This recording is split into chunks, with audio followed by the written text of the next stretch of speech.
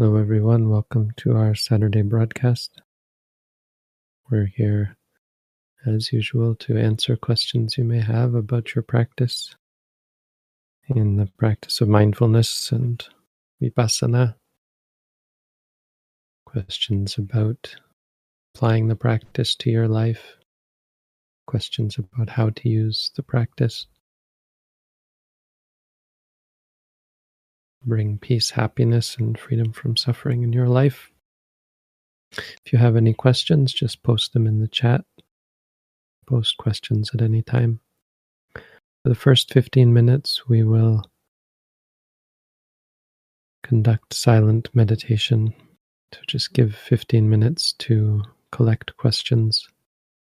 Let people come in who may be joining late. And to give us a chance, everyone, to clear the mind. Just make it a wholesome experience all around. So again, if you have questions, post them in the chat once you've posted your question. If you don't have any questions, I just spend the first 15 minutes in silent meditation, walking or sitting, or walking and sitting. We'll be back at 15 minutes after the hour to start answering.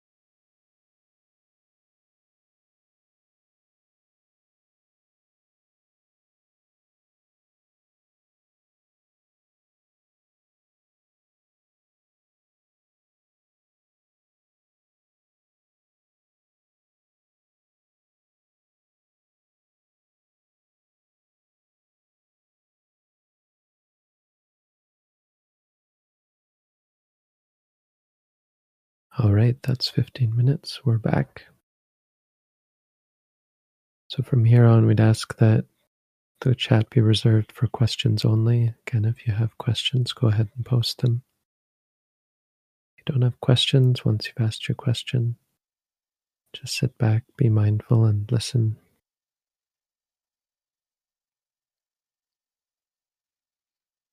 Thank you, Bhante. We do have questions.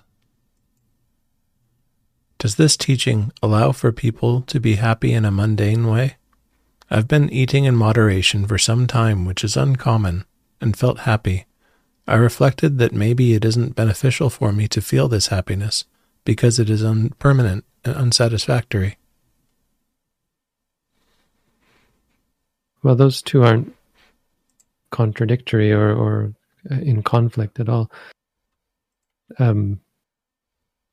So the implication in why you might be asking this is because you're wondering whether it's okay to attach to the happiness. You have to include that here in your calculus or the equation. Because yes, just strictly going by what your questions are, being happy is innocent.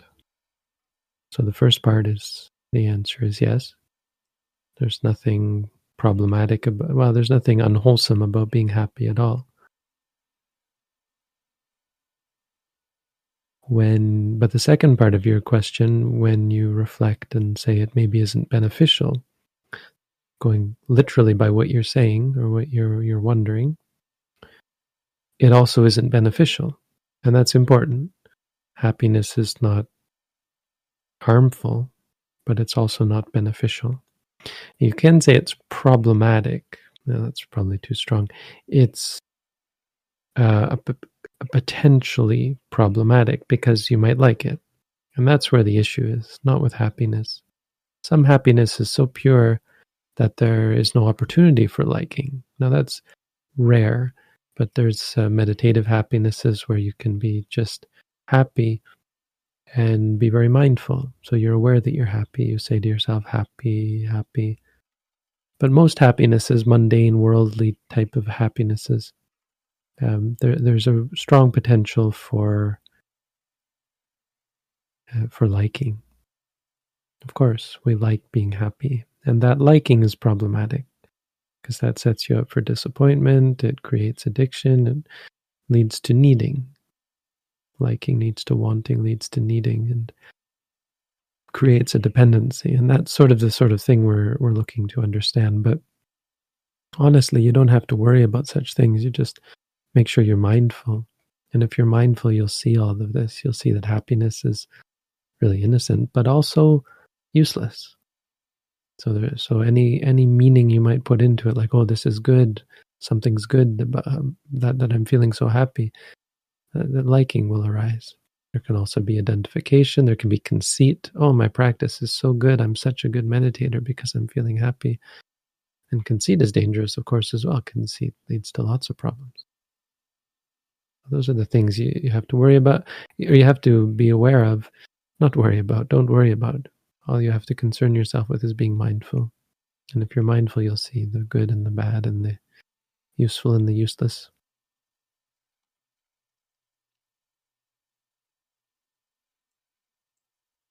When I sit to meditate, I keep thinking, I have no idea what I'm doing anymore. How do I refocus? What intentions should I try generating?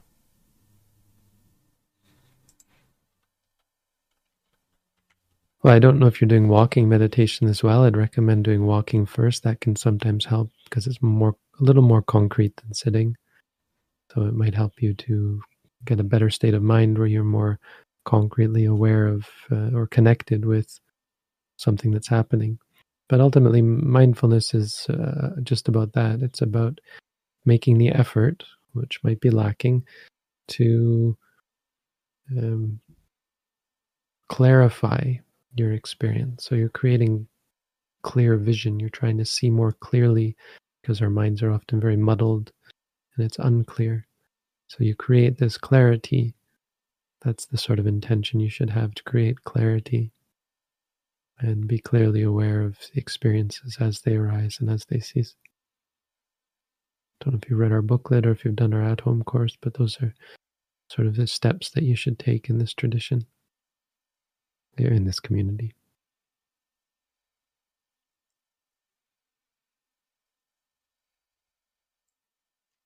I feel like mindfulness has made my life worse. I know no matter how successful, I will never be satisfied.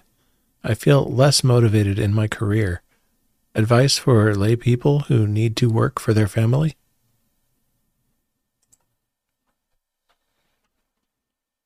So mindfulness has given you knowledge. Would it be better to not know that? Would you be better off if you didn't know that truth? Like, assuming your second sentence is true. Let's not judge it yet, but assuming that mindfulness has given you that knowledge and that knowledge is true, of course it wouldn't be better to not know that truth, right? Because if you didn't know that truth, you would be inclined to make the mistake of trying to be whatever the word successful means. And I'm assuming you just mean successful in a worldly sense. This, of course, leads to feeling less motivated in something that is unsatisfying, i.e. your career. Now, the point is that, the advice to give is that, like many things, including meditation, we often approach, or our ordinary, unenlightened, uneducated, let's say, uneducated in a Buddhist sense, way of approaching things or reason for doing things is often wrong. So your reason for engaging in a career, or reasons, are often mistaken. It's not the thing that you're doing, it's the reasons for, or the goals, I guess is a better way of putting it. Your goals in a career. What are your goals in a career? And your goals are often to be rich, to be successful, to be powerful even, to be famous even, all of these things. To be happy even. You're trying to find happiness in success, because you'll get all this pleasure from all this sensual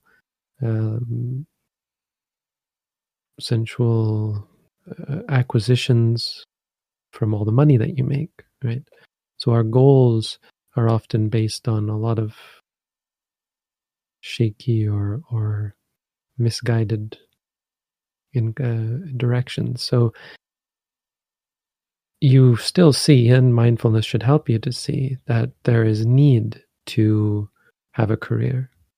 You just have to reorient yourself, not around your desire to work, but around the need to work. And that can be disconcerting. Meditation is the same, or can be the same. Many people will be discouraged when they find they just don't want to meditate the way they used to.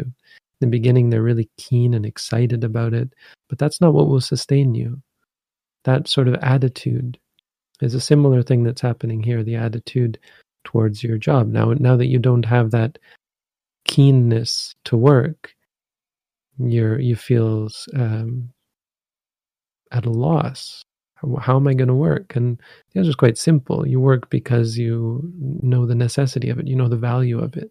You know the true value of it, which is probably a lot less than you thought before you were mindful, before you thought work had such great value. Now you see it has a very limited value, but value nonetheless, an important value, because it keeps you and your family alive and with above the poverty line, or out of poverty. And so you do it for that reason. It's disenchanting, it's sobering, and it can be quite unpleasant. But one thing about unpleasantness is that unpleasantness doesn't have to be suffering. You can do things that other people would suffer from and still be at peace. And that's a really important goal, is to be at peace even when you're doing something that is without any pleasure or without any positive feelings. So you do your work, you try to ignore any kind of drama or emotional entanglement, and you just do it as mindfully as you can. You find that sometimes your career changes and simplifies, and you don't make as much money or are as successful as you used to be, but you also find more peace and happiness because you realize that it wasn't coming from such things. So you just have to reorient yourself. I mean, really, just whatever they say, like pull, grit your teeth, grit and bear it, or whatever they say. Just be patient with it. Mindfulness should help you to be more at peace when you work, without having to enjoy it per se. You have peace that it's not the enjoyment of the thing that you're doing; it's the happiness unrelated or independent of whatever it is that you're doing.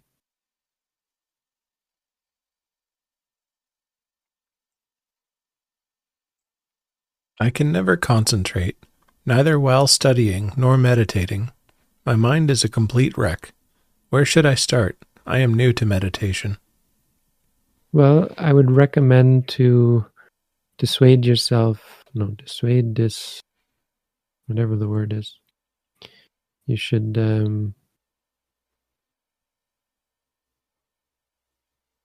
rid yourself of this idea that somehow you have to concentrate. Concentration is one of the things that come along with many other good qualities in the practice of meditation.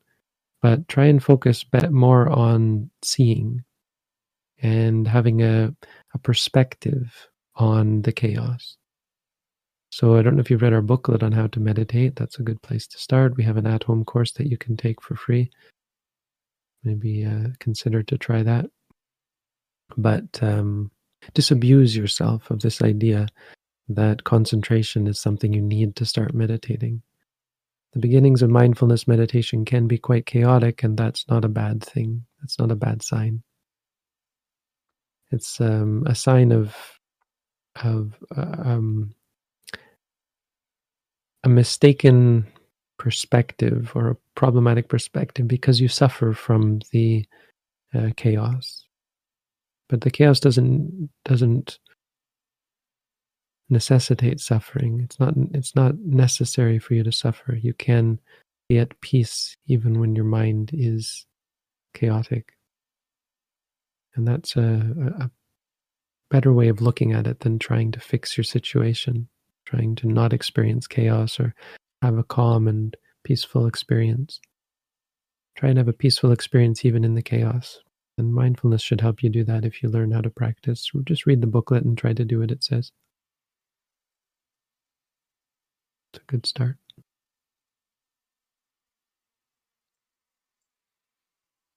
I have trouble with indulging in entertainment. I try to be mindful during these times, but I find myself repeating the same cycles. I would rather spend my time in meditation. Do you have any advice? Well, part of the wisdom that comes from mindfulness is seeing the repetition, seeing the incessant nature of these cycles. So it's that you come to ask this question is a sign of growth. It's a sign of inclination, and really you just need to be patient. I mean, indulging in entertainment is a very subtle sort of suffering, and it's hard to see the suffering directly. It takes time. If you really are keen to see results, then you really need to do intensive practice. You need to accelerate your growth. Find a way to do an intensive course in mindfulness practice. That would be the best advice. Don't know if you've done our at-home course. Maybe consider starting there. But really, things like entertainment, you really have to go intensive to if you want quicker results, then it could take lifetimes to free yourself from that. You have to think in those sorts of terms. This is not a simple thing that you're asking. It's not something that you can just turn off, because it's very hard to see that entertainment is unpleasant unless you do some really intensive, life-changing meditation. Otherwise, it's something you have to be patient with and appreciate that you're learning and that you're realigning yourself through the mindfulness practice.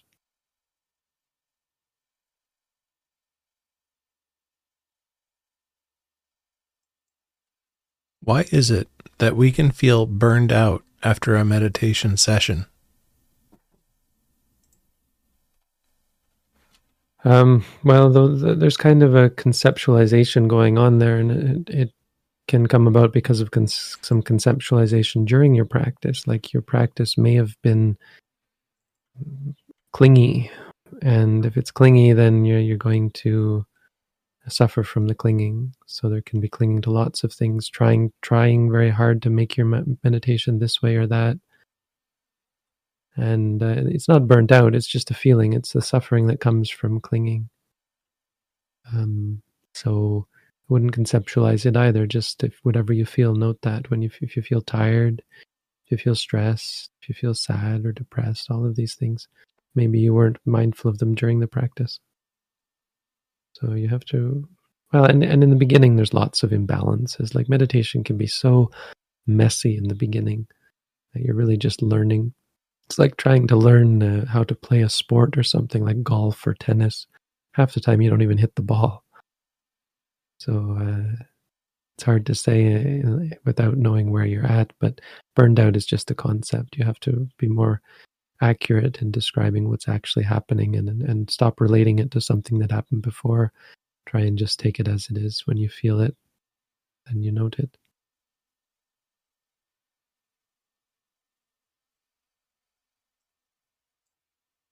How do I deal with heavy feeling sankharas coming up all over my body? Usually I practice anapanasati, but I wonder if there is any way to help break up the tension. It's so dense now.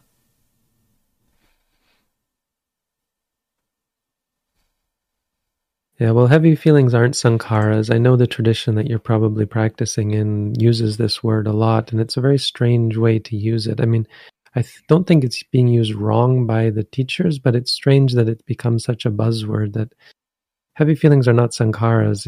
I mean, in one sense they are, but everything's a sankhara, so it's a meaningless word in that sense, because everything is a sankhara. Heavy feelings are heavy feelings.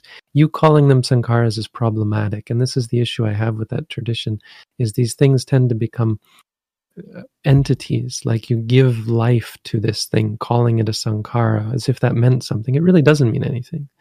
Sankharas, everything is a sankhara. Sabbe sankhara anicca. Anything that arises is a sankhara. That's one way of looking at it. But normally the way this word would have meaning in the way you're using it, it wouldn't be the feelings. Sankharas are the fourth aggregate, and that's not feelings. Feelings are the second aggregate, Vedana. Or they're even the first aggregate, because sensations of, actually it sounds like that's what you're talking about. The first aggregate is heaviness, is a sort of a tension that you feel in the body. And there can be hardness and softness and heat and cold. That's the first aggregate. Those aren't sankharas. Those are the other aggregates. And that, why I'm harping on this is because when you use these words like this, is you give it a meaning, you give it an entity, and that's problematic because it's not like that. These things are not things; they're experiences, and they arise and cease. This is an experience that you've gained temporarily, but it's hard to see that when you give it entity, because you think it's a thing that's always there, and then you try to break it up. And that's not the way reality works. Reality is not a thing you break up. Reality is a thing that comes and goes by itself. You trying to break it up or seeking help to break it up, break up the tension, thinking of it as dense, these are all problems. This is a problematic way of relating to it. Seeing it as something problematic is a problem. But you practice anapanasati, which probably means you're not practicing what we teach. It's usually not called anapanasati, even though it relates to the breath. So I would recommend, if you are coming to me with these questions, that you read our booklet, maybe consider doing the at-home course, switching to practice according to our tradition, do walking as well as sitting. The walking can help a lot with such, not just such feelings, but also such obsessions with them, because it forces you to be more flexible. But ultimately, I guess the simple answer, without all of that, without all of that putting it on you to change your tradition to practice the way we teach, I just say that there's nothing wrong with this. This is an experience of feeling. It's impermanent suffering and non-self. It comes and goes. And making a problem out of it is problematic. So you have to note that as well, the disliking of it, the worry about it, that sort of thing.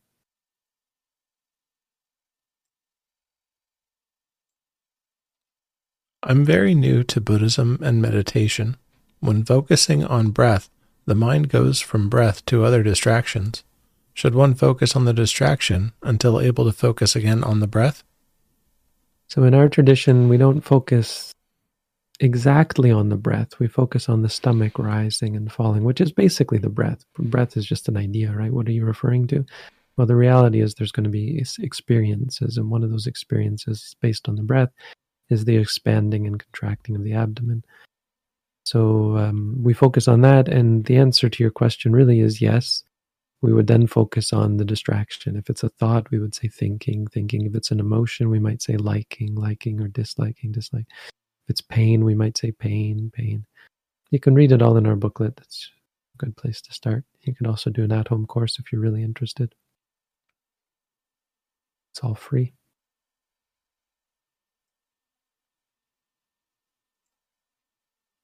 Is there any benefit in fasting?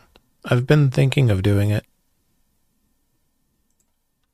Fasting is a physical thing. With physical things, the best way to look at it is to do something simple, to stay reasonable, to not go to extremes physically. So the Buddha taught to eat enough to survive and to do that regularly, to not do anything extreme. Because it's just physical, and if you rely on that, if you put meaning in that and think it has some benefit or some meaning, you're barking up the wrong tree. You're just going to be misled and misguided and cultivate warped views. This is just a physical thing, it's not the path to freedom.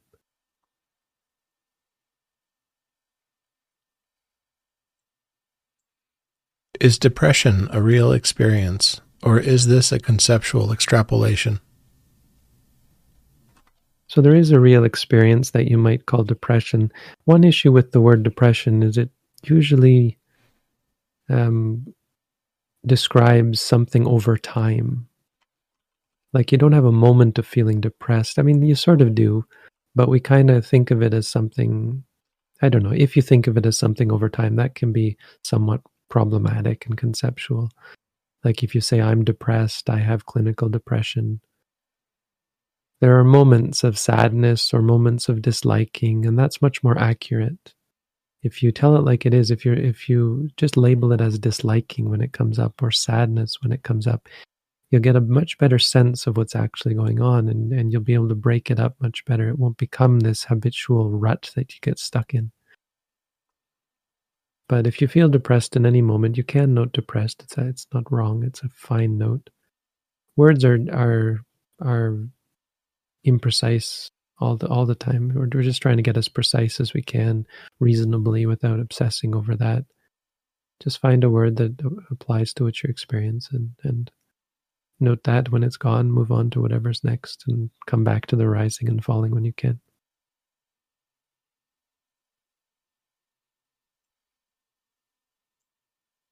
Is socializing inherently unwholesome? It is inseparable from the realm of concepts, reifying self, therefore delusion.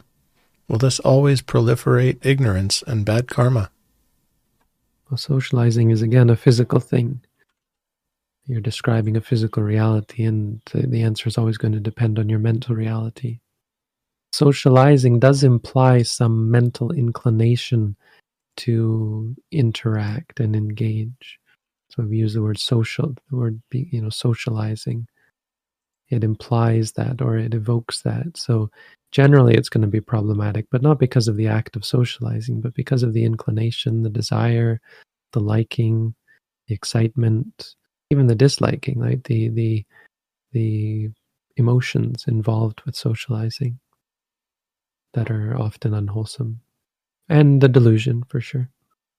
But this word could be used in a positive way if you socialize with the right people and at the right time and in the right amount. If you ask questions like this social gathering, we could call this socializing. We probably wouldn't, but it describes the same sort of thing.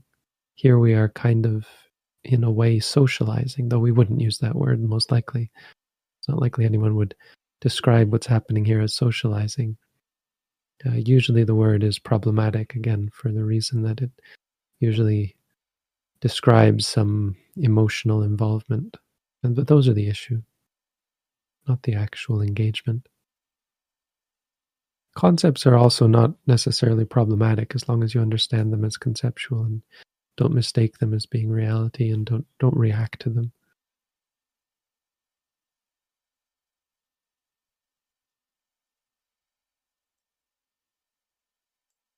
Why does action based on craving cause rebirth, but chanda, wholesome intention, does not cause rebirth?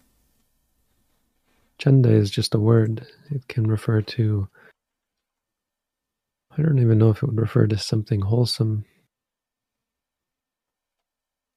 Chanda is ethically invariable, I think. It can exist in ethical minds and unethical minds as well, unwholesome and wholesome.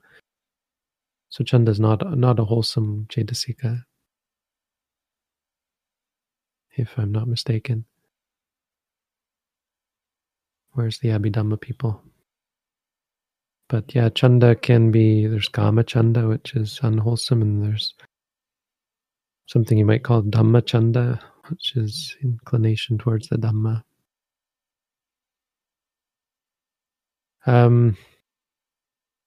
What causes rebirth is the liking or the wanting, let's say. Chanda is that's just one of these things that it makes the mind interested in something. Yeah, I'm told by our Abhidhamma expert that chanda is ethically variable. That's what I need. I need experts in my Discord chat so that I can ask questions and they can look things up for me. Well done. Thank you.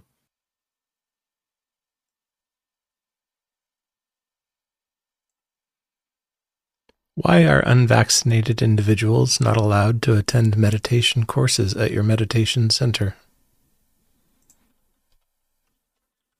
So I think recently it's changing a little bit, but up until recently there was a global pandemic that you may have been aware of. And the doctor's advice, our medical advice, with a lot of documentation to back it up and support from the overwhelming majority of the medical community, was that unvaccinated people should not be brought into such an environment. So we followed medical advice. It's changing, I think, a little bit. Apparently there's, I don't know, we'll have to consult a doctor and maybe we'll consult the medical professionals and see what the consensus is. But one of the issues I had was the people's stubborn refusal to get vaccines when, we've been getting vaccines for decades, and that stubborn refusal is concerning because it's a clinging, it's an attachment. I would recommend people to listen to what the doctors say, listen to what the medical professionals say, and stop worrying so much about what might happen. Just go with what is advised. There's nothing against, it's not against the Dhamma to get vaccinated, so do it. Just do it. Stop clinging.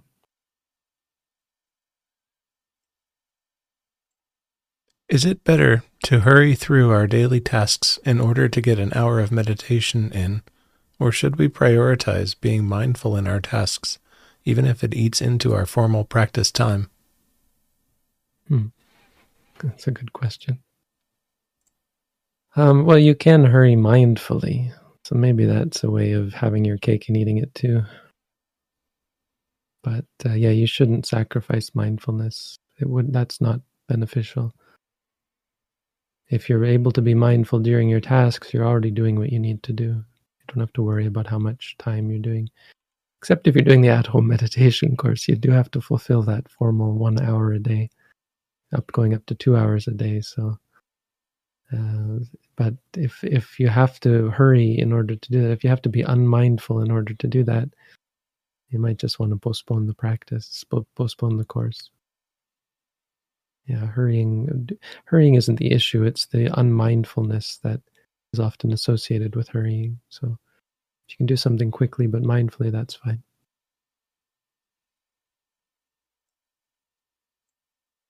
I got asked what we mean by mind when I told others about our practice, as in curing sickness in the mind, or sending the mind to the stomach. I was unsure. Any advice on how to answer? Mind is moments. Mind is the... just a second.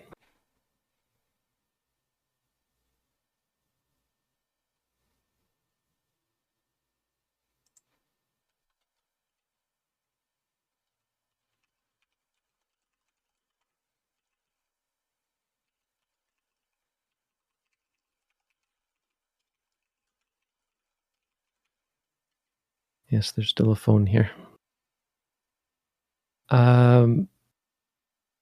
Right. So mind is the aspect of experience that knows, that is aware. So take the stomach, for example. The stomach rises and falls 24 hours a day, we assume. Now, we don't know for sure, but every time we look, it's rising or falling, right? So it is happening. But we only have the experience of it when the mind is there. That's what the mind is. So mind is this aspect of experience that is aware. The stomach rising is another aspect of experience that happens but isn't aware. So the stomach itself isn't aware of anything. The rising and falling occur without any awareness. That's why we don't experience it. Mind is the thing that allows us to experience. So sending the mind to the stomach is just a colloquial way of saying having the awareness of it. Because if you're in your head saying rising, falling, but your mind didn't ever experience the rising or the falling, that wouldn't be mindful. That's all that means. Curing sickness in the mind is just another expression. It's inaccurate, but we say these sorts of things. We conceptualize the mind. The reality is that you destroy. By cure would be completely eradicate the potential for an experience arising that was associated with anger or greed or delusion. Meaning there could be no experience of the stomach rising, let's say, that was angry or greedy, wanting it to be this way or that, or deluded, thinking it was me or it's mine, or that sort of thing. These things is a little more complicated than that. You have to study the Abhidhamma if you want to know exactly what's supposed to be going on. But these are just conceptual. Mind is really just a momentary thing that arises and ceases with the experience. Did we run out of questions? One more, Bhante. One more. All right. You all better have your questions ready or else we're done for the day. We're going to end early if there's no more. Is working at an online gambling business counter to right livelihood? I mean, I don't think it's listed as one of the wrong livelihoods. So working at a business is often, you can get away with it if you're not actually depending on what you're doing, right? And it's complicated because businesses are complicated. Like if you're just an accountant at an online gambling business and you just do the books, you're pretty safe. I mean, I wouldn't want to associate with that, and you can kind of feel concerned about the fact that you're supporting such stuff. And online gambling is not really wholesome. Gambling is one of the 4 abhayamukha, the doorways to ruin. So it causes ruin for a lot of people, and that's why this is so. Even outside of Buddhist circles, online gambling is kind of controversial, and there's a lot of concern about it because of how ruining gambling can be for people, and how you're not really providing any service, right? I mean, okay, theoretically, if it's just fun gambling, it's for entertainment. Then it's entertainment, which is problematic, but not really horrible. But most gambling isn't like that. It's predatory, and you're not there to make people feel good. You're there to steal from people. Well, not steal, but take people's money. Take more than they want to give. See, the problem with gambling is people don't want to give you their money. They want you to give them your money. So if I sell pots, there's a trade going on. People want to give this money and get the pots. But in gambling, that's not really the case. Anyway, not to go too deep into gambling. It's not horrible. It's not like killing or anything, but it is a bad thing. And so being involved with that is problematic. If you're actually the owner of an online gambling business, I would say it's problematic. There's a lot of unwholesomeness potential there.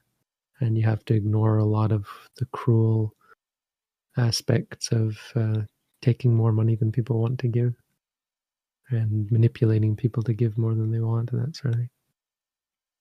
Gambling is a sad, sad thing. But technically, it's, again, there's much worse things, and there's things that are enumerated as being much worse, like killing for a living, stealing for a living, that sort of thing. Selling weapons, selling poison, selling drugs, selling alcohol, selling living beings, trafficking humans, that sort of thing.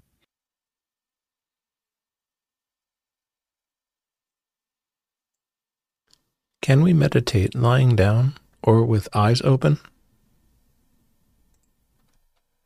You can meditate lying down. We do lying or sitting with our eyes closed. But lying is fine. You can just say rising, falling when you're lying. Walking meditation is also done with eyes open.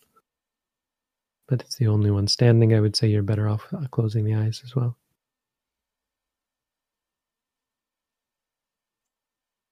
How can one console a person who had their baby but it died before birth? Why could such a thing happen?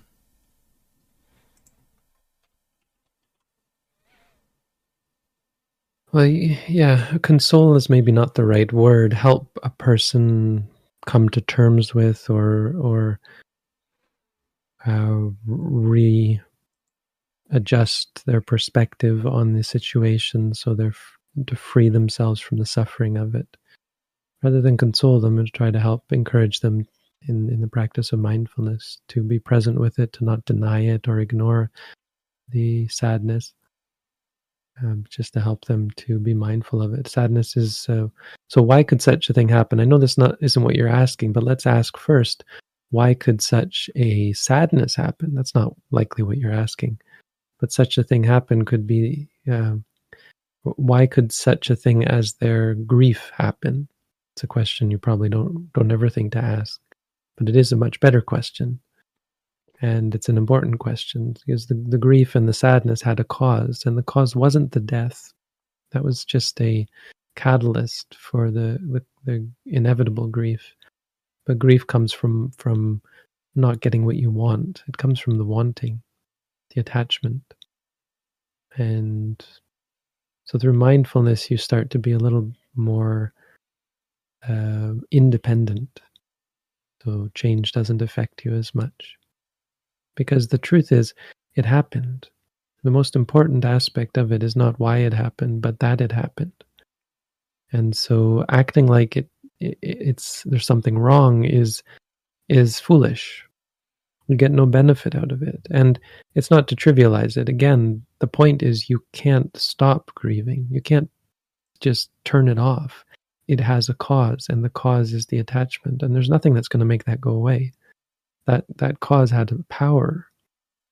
Now, mindfulness will, yes, it can, there is something that makes it go away, and that's mindfulness, but that's just by changing your perspective. So you're no longer attached to that thing, so that you no longer react with yearning to have your baby, or yearning for the baby that you never had, and that sort of thing. As for why death, miscarriage in this case, why it happens, sometimes it's karmic. There's lots of reasons, but one very big one is likely karma. And you don't know what the karma of the being was that was coming into existence. Lots of reasons. They could have been a murderer in their past life, or other reasons. It may have been just some complicated karma where they only were going to be in the womb for a short time, and when they passed from the womb, they could go to a better place because of the complexity of life. I mean, it's quite complex. There's a story of a woman who was reborn in hell for 7 days. And after 7 days, she was a human, a queen actually, and she did something very manipulative. And as a result, she felt very guilty about it and died and went to hell just for 7 days. And after 7 days, she was reborn in heaven because of all the good things that she did. 7 days. So that kind of thing could happen in the womb for sure.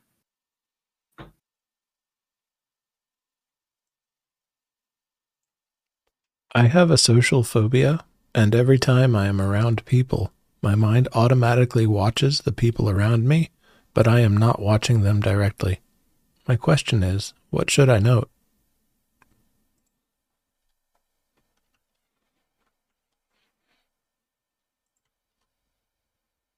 I don't understand what you mean by watches.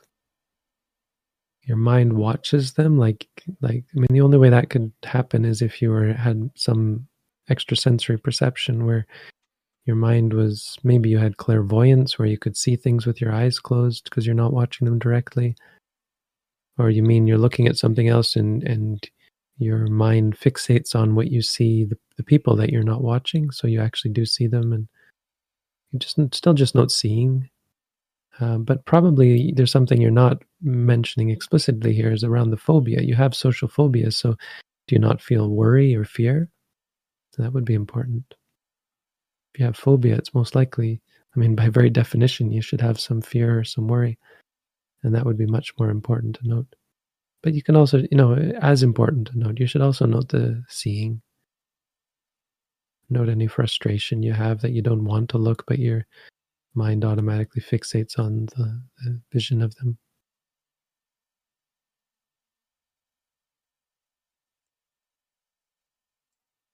Is it recommended to practice samatha meditation directly before practicing vipassana meditation?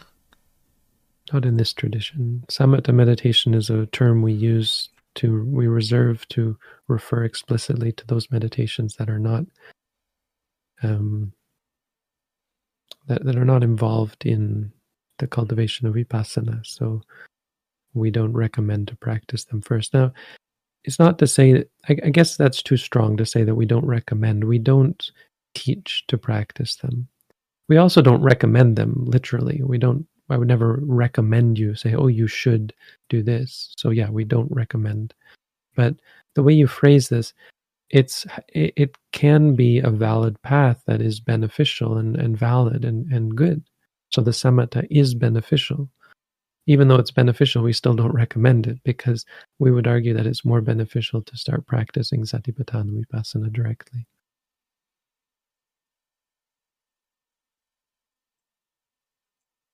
Is it okay to be aware of the stomach as it rises and falls during meditation? I find when I say the words rising, falling internally, I go on autopilot and can become distracted. So that's an important part of why we're doing this. We want to see what happens when you are, well, we want to see how your mind works, what habits your mind has. We want to see your mind's inclination to go on autopilot.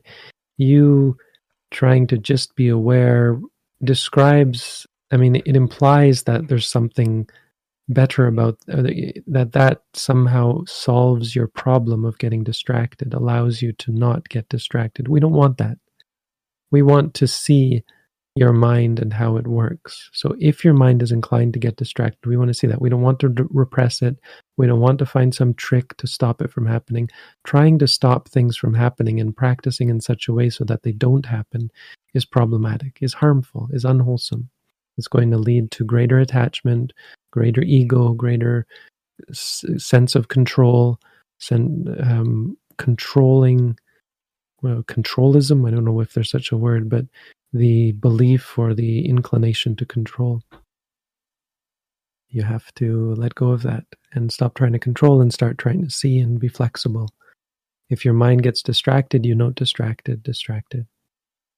It's hard, and it's meant to be hard. You have to allow for it to be hard, and notice when you want to make it easier, because wanting to make it easier is a wanting. It's an attachment.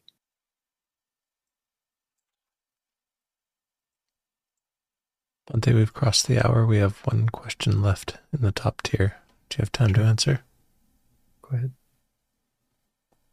Some drinks contain very little alcohol, kombucha and orange juice. One would have to drink so much that the stomach evacuates before any noticeable effect of drunkenness. Are these foods problematic? Orange juice contains alcohol? I didn't know that. Kombucha, I knew, has alcohol in it. And if you can taste the alcohol, smell the alcohol, or taste, smell, or see, I don't know how you'd see it, but taste, smell, or see, I think, are the three factors. If any of those is true, then it's technically breaking the precept. I mean, there's other things you can drink if there's something that orange juice, you could never taste alcohol unless it was actually fermented. I'm surprised there is any alcohol in it at all. But I don't know about kombucha, whether you could taste the alcohol. If you could, then yeah, it's against the rules. And just take something else instead. You won't die if you don't have it. I don't know if kombucha, I've had kombucha before, and I think it might not have enough to taste or smell. Thank you, Bhante, for taking the extra time. That's all the questions we're prepared to ask today. Okay, thank you all for your questions. Thank you for your help, Chris, Jim, Edit. Of course. Wish everyone peace, happiness, and freedom from suffering. Have a good week. Sadhu. Sadhu.